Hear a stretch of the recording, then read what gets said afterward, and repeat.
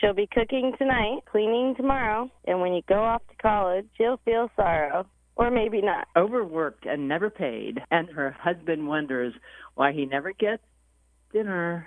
Her workday's hardly over when she clocks out. At home, she handles every boo-boo, and she handles every pout.